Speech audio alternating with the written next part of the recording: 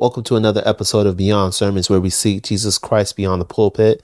We're going to continue with our discussion on eternal security, but from a Calvinistic perspective with Jeff Laird. Next one, Romans chapter 11, verses 19 to 23. All right, this is going to be a little lengthy. All right. It says, well, you may say, those branches were broken off to make room for me. Yes, but remember, those branches were broken off because they didn't believe in Christ, and you are there because you do believe. So don't think highly of yourself, but fear of what could happen.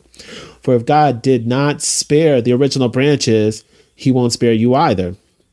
Notice how God is both kind and severe. He is severe toward those who disobeyed, but kind to you if you continue to trust in his kindness. But if you stop trusting, you also will be cut off. And if the people of Israel turn from their unbelief, they will be grafted in again, for God has the power to graft them back into the tree, period. So what are your thoughts on that very lengthy scripture? I'm more than happy to read bits and pieces of it if you need me to. Yeah, I think, again, context is important. Paul is giving an explanation of how the nation of Israel fits into God's plan of salvation. And he's basically answering the question of, did God abandon Israel? In other words, he's answering the question of, did God just take all of Israel and throw them away? And now he's doing something else. And what Paul is basically saying is, yes, there's a rejection involved, but that rejection is because those people rejected Christ. It's not because God is just saying, no, the entire nation of Israel is now gone, and I no longer care about them and honor them.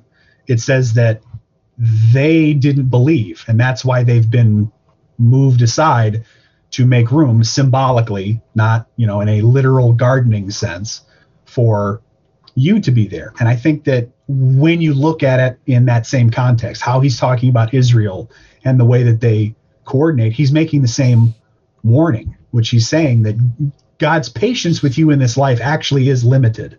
Right. God isn't literally just going to do absolutely nothing, no matter what you say or do. There will be consequences, and you need to be prepared for that. But he's also reminding them, don't be arrogant about the Jewish people, because any Jewish person who comes to faith is just as much a Christian as you are, because you have the same faith. So Jews and Gentiles are represented in this scripture. Is that the proper context? I think he's speaking to people specifically because of their faith in Christ. And again, he's having a lot of conversation about faith and works and so on and so forth. In other words, I think it's important to remember that the analogy that Paul's making in Romans is corporate. Okay. In other words, he's speaking about groups and groups. Okay. and giving analogies for the way that these things work. I don't think that he's fine-tuning it down to that nuanced of a level. Now I'm going to press a little bit, because Gentiles is a group, Jews are also as a group. Right. Yeah, so does that still apply equally to both groups? Yeah, and that's part of what he's saying is that, look, has God rejected the people? No, he hasn't rejected them. And he goes on and he says, I'm a Jewish person. I'm tribe of Benjamin and all these other things in the first part of that. But he's saying that it was necessary, in a sense, for the Jewish people as a group, as a nation, to stumble, in a sense, so that that message of faith could be taken to the entire world. What Paul is saying is that just because they stumbled, just because that they fell as a group overall in rejecting Christ, doesn't mean that those people cannot be grafted back in. He says, you are saved by your faith in Christ. They can be saved by their faith of Christ. I think it's verse 23. Even if they don't continue in their unbelief, will be grafted in again. In other words, if they continue in their unbelief, they're cut off. But that can be remedied. That can be fixed. I recently spoke to a Jewish person who doesn't believe in Jesus Christ. Yeah. But they believe in God. Is eternal security the same for both parties? Me as well as for that Jew who doesn't believe in Jesus? I think the way to look at that is to look at the question of what was the faith in the Old Testament. I think God only holds us responsible for what we know and for what he showed us. I don't think if you went back in time and asked Abraham, hey, tell me exactly how all these promises are going to shake out. I'm sure he had his guesses and he had his ideas. I'm willing to bet it didn't look anything like the New Testament. Now, I'm going to throw a little bit more. Yeah, I'm going to throw a little bit more context on that. The Jewish person I spoke to them last week, and this was part of the conversation, that they don't believe in Jesus. Right. Does eternal security, how do I talk to them about eternal security? I think it's a question of just of knowing that you have to have faith in what Christ wants. In other words, if that person sincerely is believing that Jesus Christ is not the Messiah, then that person is rejecting what the God of the Old Testament has intended as the completion of their faith. He promises a Messiah. Jeremiah talks about, I will establish a new covenant with the people. He says that. The book of Hebrews chapter 8 talks about God said he was going to establish a new covenant, and then he did establish a new covenant. In other words, just like, imagine if a person, for example, in Israel was to say, I don't want to hear anything about these 10 commandments.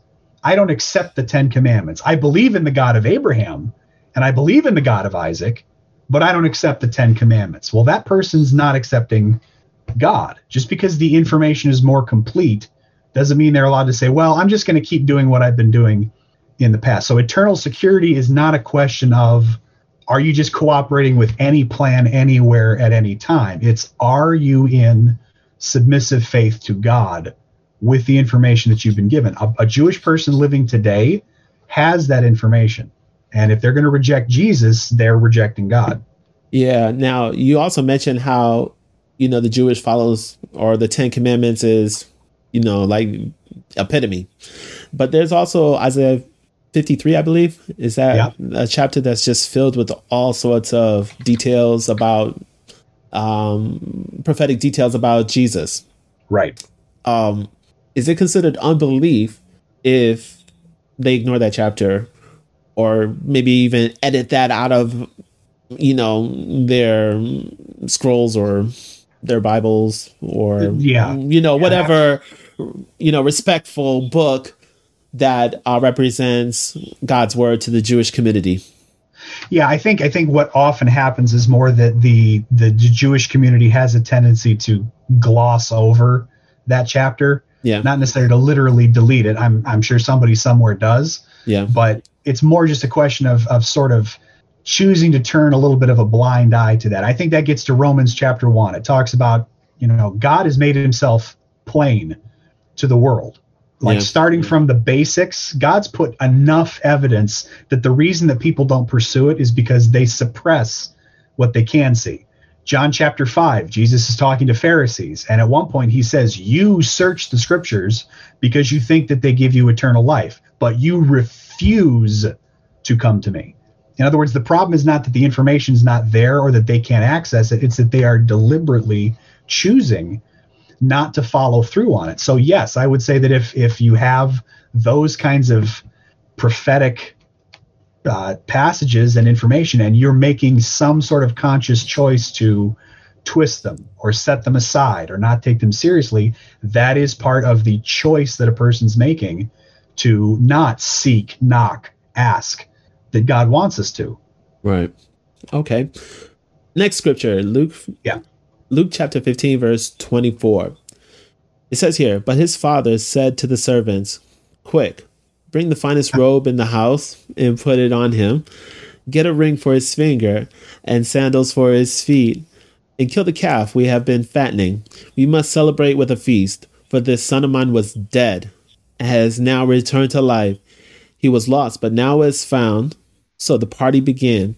Now, yes. I know you hinted at this a couple of, questions ago or verses ago. Yeah. But if we could dig a little deeper, it says specifically he was lost, but now he is found. He is found. Right. Is that an essence of losing salvation? Also, too, he was dead and was returned to life. Is that another essence of losing salvation, or even restoration from a quote unquote lost salvation?